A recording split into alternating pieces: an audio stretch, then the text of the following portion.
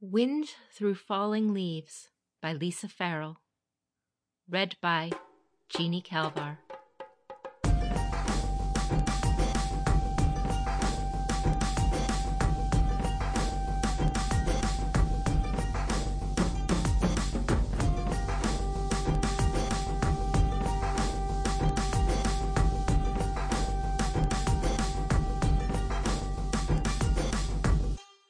Whoever believes your best interests are their own is as good as a servant. Bayushi's Lies. Kikita Yoshi had made a grave mistake, and now his clan would suffer for it. For too long he had focused on the mocking smile of Bayushi Kachiko, trying to deduce her plans and the damage they would cause. The fact that her schemes had, no doubt for years, been nothing but decoys. Yoshi took a breath. He gazed at the scene before him and composed himself. Cranes and pines painted for the emperor by a Kikita artisan. The screen's promise of longevity seemed worthless now. Bayushi Shoju's ambition, his close relationship with the late emperor, those had always been the real dangers. How long had the Scorpion planned this travesty? For years, Shoju's son had befriended the younger prince, while Yoshi wasted time seeking to ally his clan with the elder. How had he missed this? The image of Shoju standing before the empty throne and claiming a regency that should have been Yoshi's would haunt him for the rest of his days. Yoshi looked back down the corridor, but still no one came. The imperial audience chamber would be empty by now. Would no one seek him out? So many of the usual faces had been absent, and some of those he would have expected to count on. Even Agasha Sumiko, who had once seemed so incorruptible, supported Shoju. Perhaps she had already grown too fond of her role as acting Emerald Champion, which she would keep as long as Akodo Toturi was gone. Yoshi had known power would shift, but this was not merely the end of an era. It was the end of the empire that was. "Apologies, Kikita-sama," came a voice from behind him. Yoshi closed his tesson with a snap as he turned, and the messenger flinched slightly. "A message for you." Yoshi took the scroll between two fingers. It bore the seal of Kikita Ichiro, his nephew, but it had suffered on its travels. The faint odor of grass and smoke reached his nostrils, and he held it at arm's length as he unrolled it. He read it 4 times before he made himself roll it up again. Troubles seemed to pile at his feet, each heavier than the last. Was this some test or punishment? He waved the messenger away. There was no adequate reply to such news. A sharp pain began behind his eyes, and he raised his fan out of habit, though no one but his Yojimbo waiting nearby would see him wince. Behind his Yojimbo, the screen had been painted by someone clearly not from the Kikita school. An ostentatious image, with flashes of gold picking out the lions among red-stained grasses. It was distasteful, but it was intended to balance the image opposite. The beautiful on one side, the terrible on the other. Yoshi's skills at court, his way with words, those had once been enough. Now he had no words to fix this, no letter to ink. The only thing he wished to send were warriors and weapons, bushi that could tear the line apart. War! But war was not his domain. He had no power on the battlefield. He could not wait any longer, and left the dark corridor to brave the midday sun, the unseasonable heat. He was acutely aware of the Yojimbo following in his wake. He had chosen Kikita Nene, as he had it on good authority that she was a fine duelist. She was also a distant relation, and the news concerned her as well. It was not her right to know, but maybe it was right that she knew. On a whim, he took a detour into a quiet corner of the garden where the acoustics were particularly poor, and stopped in the shade of a laden apple tree. He turned to his Yojimbo, whose faltering step briefly betrayed her. He was acting out of character. She would know something was wrong. Yoshi gestured her nearer, and she took a few small steps toward him. Nene-san, you may take the afternoon for personal correspondence. He drew the message from his obi and offered it to her.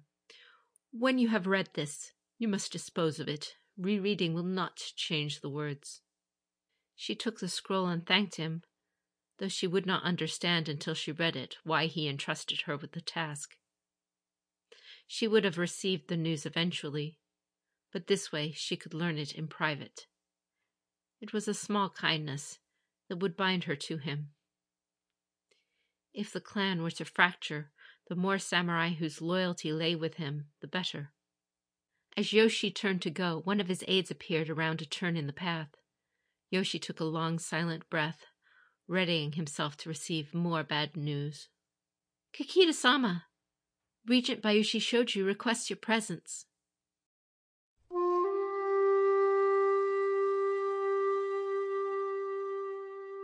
The red leaves of the maples clung stubbornly to their branches as wind rose about them, their rustling like a chorus of whispered complaints.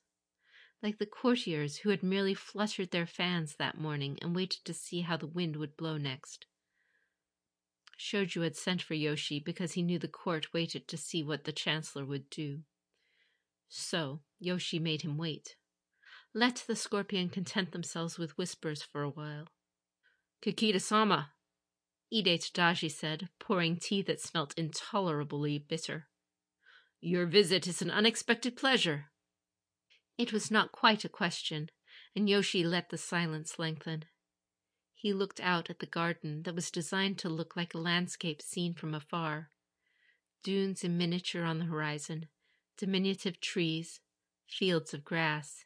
He could almost imagine hordes of tiny horses crossing those fields on their way to war. When the leaves fell, they would make a scarlet blanket over it all, until gardeners tidied them away. I was surprised not to see you in court this morning, Yoshi said at last. But I imagine you have heard the news? If you mean the edict, yes. Is there any other news? Yoshi sipped the hot tea. Clearly, Tadaji waited for news of Shahai. Her actions left her clan in a very unfortunate position.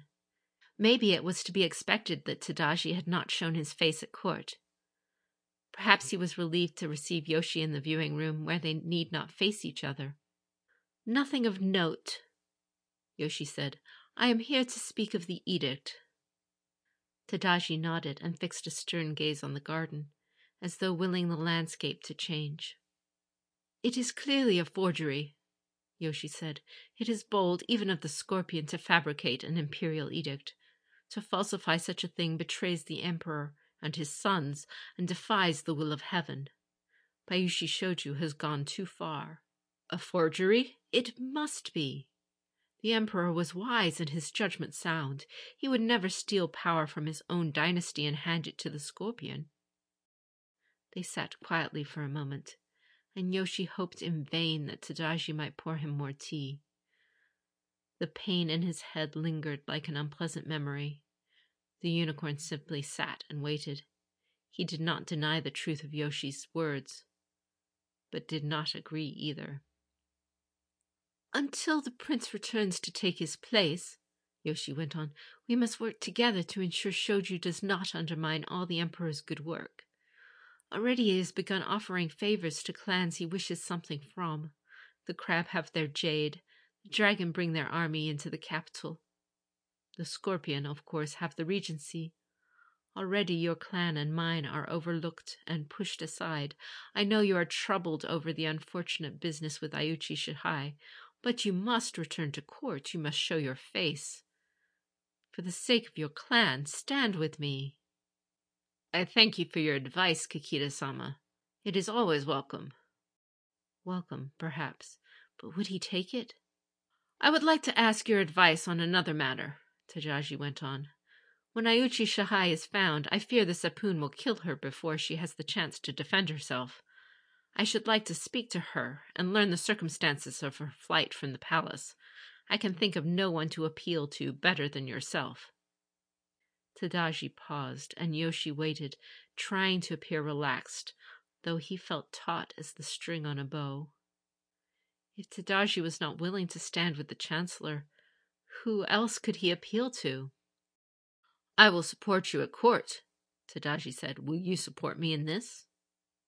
The unicorn was trying to bargain, and crudely at that. He was desperate, but these were desperate times. You know there is no forgiveness for the crime of striking an imperial prince, Yoshi said. That act alone is enough to necessitate Shahai's death.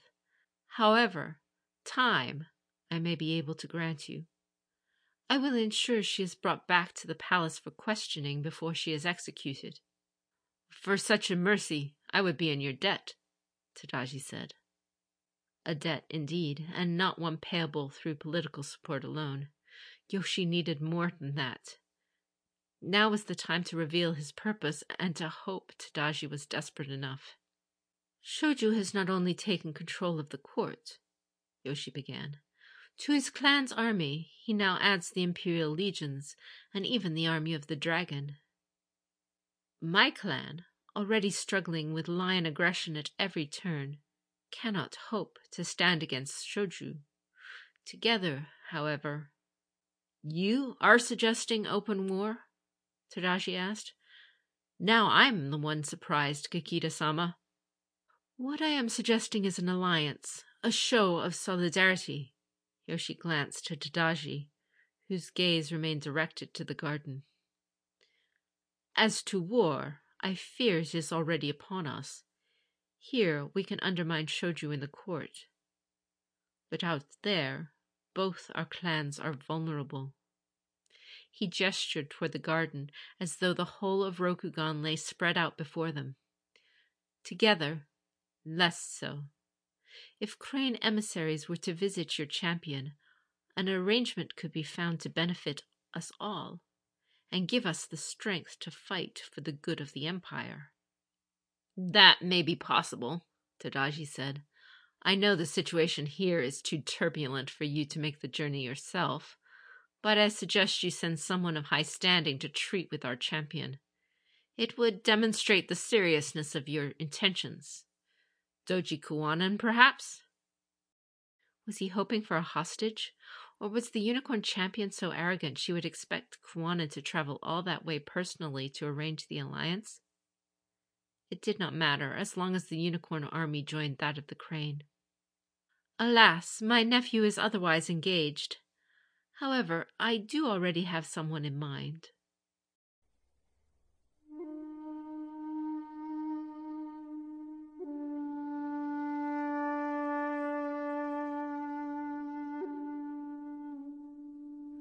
Fumio rolled into the warm patch of sunlight that had inconveniently moved while he slept, stopping just short of Doji Shizue's work. Shizue lifted the paper and took one last look before putting it safely away. It wasn't finished, but she had lost her focus. She could not concentrate on poetry while the palace was in such confusion, and Sepun guards marched from one end to the other, reminding everyone of their presence. Was it supposed to be an assurance or a warning? If Shahai was still in the palace, they would have found her by now. The thought made her hand stray to the pendant that hung from her neck. She felt the now familiar weight of it through the layers of her kimono. Nothing but a trinket, yet a constant reminder of her absent friend. The crow had flown, as the court said, and the flight alone marked Shahai as guilty. Still, Shizue prayed she was safe, wherever she was. Prince Daisetsu, too. The door slid aside, and a servant announced the arrival of Kikita Yoshi. Her uncle usually scheduled their meetings far in advance. Something must have happened. Shizue dropped her hand at once, the hope of news robbing her of breath. Apologies for imposing on you so unexpectedly, her uncle said, his bow formal, but his smile warm. Shizue gathered herself quickly. You are always welcome, my lord, she said. Please, let me offer you some tea. He accepted graciously, and they arranged themselves as the servant produced her favorite tea set and placed it between them. Her uncle said nothing while she prepared and poured the tea. The steam rose into the air, carrying the earthy scent of mulberry leaves. Perfect for autumn, a tea to restore body and soul. Her uncle took a sip and granted his approval with a slight nod of his head. "How is your health, Shizue-san?" he asked, startling her with such a personal question. "I am well," she replied. "Thank you." "That is good. I have come to ask you to undertake a journey," he told her, smiling through the steam. "This might be a prudent time to leave the capital behind for a little while." He paused, waiting for her response. It was not a command, but she could not refuse her uncle, daimyo of the Kakita and imperial chancellor besides. "I would never disappoint you, Yoshi-sama, if you wish for me to go," she said. "Though, if the choice were mine, I would not abandon my young charges at such a time.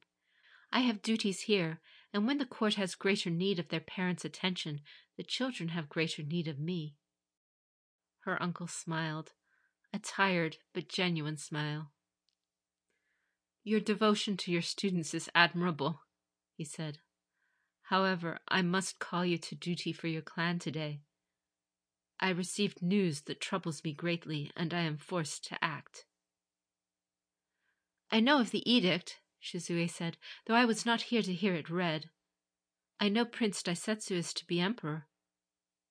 It seems an odd time for him to be away from court." "I do not know where he is," Yoshi said. "I think and hope that Shoju does not know either, but I cannot be sure. I fear for the elder prince as well, who leaves soon for the monastery." "I appreciate your frankness, Yoshi-sama. These are dire days. Yet I cannot imagine what journey you wish me to take." "The news I speak of, it is not the edict. No, this news is more personal. It regards our clan." He paused, and she waited. "Kuden Kakita has fallen to Matsusuko's forces, and the lion have taken hostages, including my wife. Kuden Kakita, the source of so much beauty and skill, where the wisest of the crane passed their learning to the next generation and ensured the clan's future, where Shizue had found her calling." "That is terrible news," she said. "And is your son still at Shizuka Toshi?" "A mercy, one less life to fear for." Shizue said nothing. Somehow words were not enough. Every bright memory of that place suddenly seemed so dim and distant, and her heart ached at the thought of soldiers tramping through those elegant gardens, those serene rooms. She feared for her old sensei, and prayed the kami would keep him safe. His tender years made him no threat to the lion, but his sharp tongue might get him into trouble. The thought made her want to laugh and cry, so she banished it. Her uncle suffered enough without her adding to his troubles. Such a loss for the clan could barely be expressed, but if her eyes stung for holding back tears, it was for Yoshi, the personal loss of his wife and castle, that accounted for the shadows around his eyes. She had rarely spoken to his wife, the soft-faced Kakita Barahime, but had seen them together, the stern courtier and the compassionate duelist, as different as night and day, but better balanced for it. What chilling fear must grip Yoshi now beneath his calm exterior? "The lion will be satisfied with nothing but war," Yoshi said quietly, "and Shoju gathers army as though he means to conquer his own empire. Our clan needs strength of arms now more than ever, and I think you can help me gain the allies we need." "Anything I can do for the clan and for you," she said. "But how can I help?" "You will travel to the Unicorn Champion to forge an alliance. You will not travel alone, of course, but your presence as my niece will impress Shinjo Altensanai. Or so Tadaji-sama tells me." Strength of arms, he'd said. He wanted Unicorn Bushi firing arrows from horseback, Crane Ashigaru cutting down their enemies, the lion falling bodies on the battlefield. Mere moments ago, she had been composing a poem about a crow. "Of course, I will go at once," Shizue said. Fumio chose that moment to pad toward them, stepping daintily between her uncle and his cup. Yoshi smiled, running a hand gently along the cat's silver back. "He asks so little," Yoshi said. A warm place to rest, and a gentle master. If only everyone were satisfied with such simple things. Will you take him with you? No, Fumio will be happier here, I think. This is his home. Then I will ensure he is taken care of, he said. Thank you for the tea. I must go and write to your brother. There is much he needs to know. And my sister? Yes, of course. Her uncle left, and Shizue went to her desk. She knelt and closed her eyes, trying to dispel the fears she could do nothing about.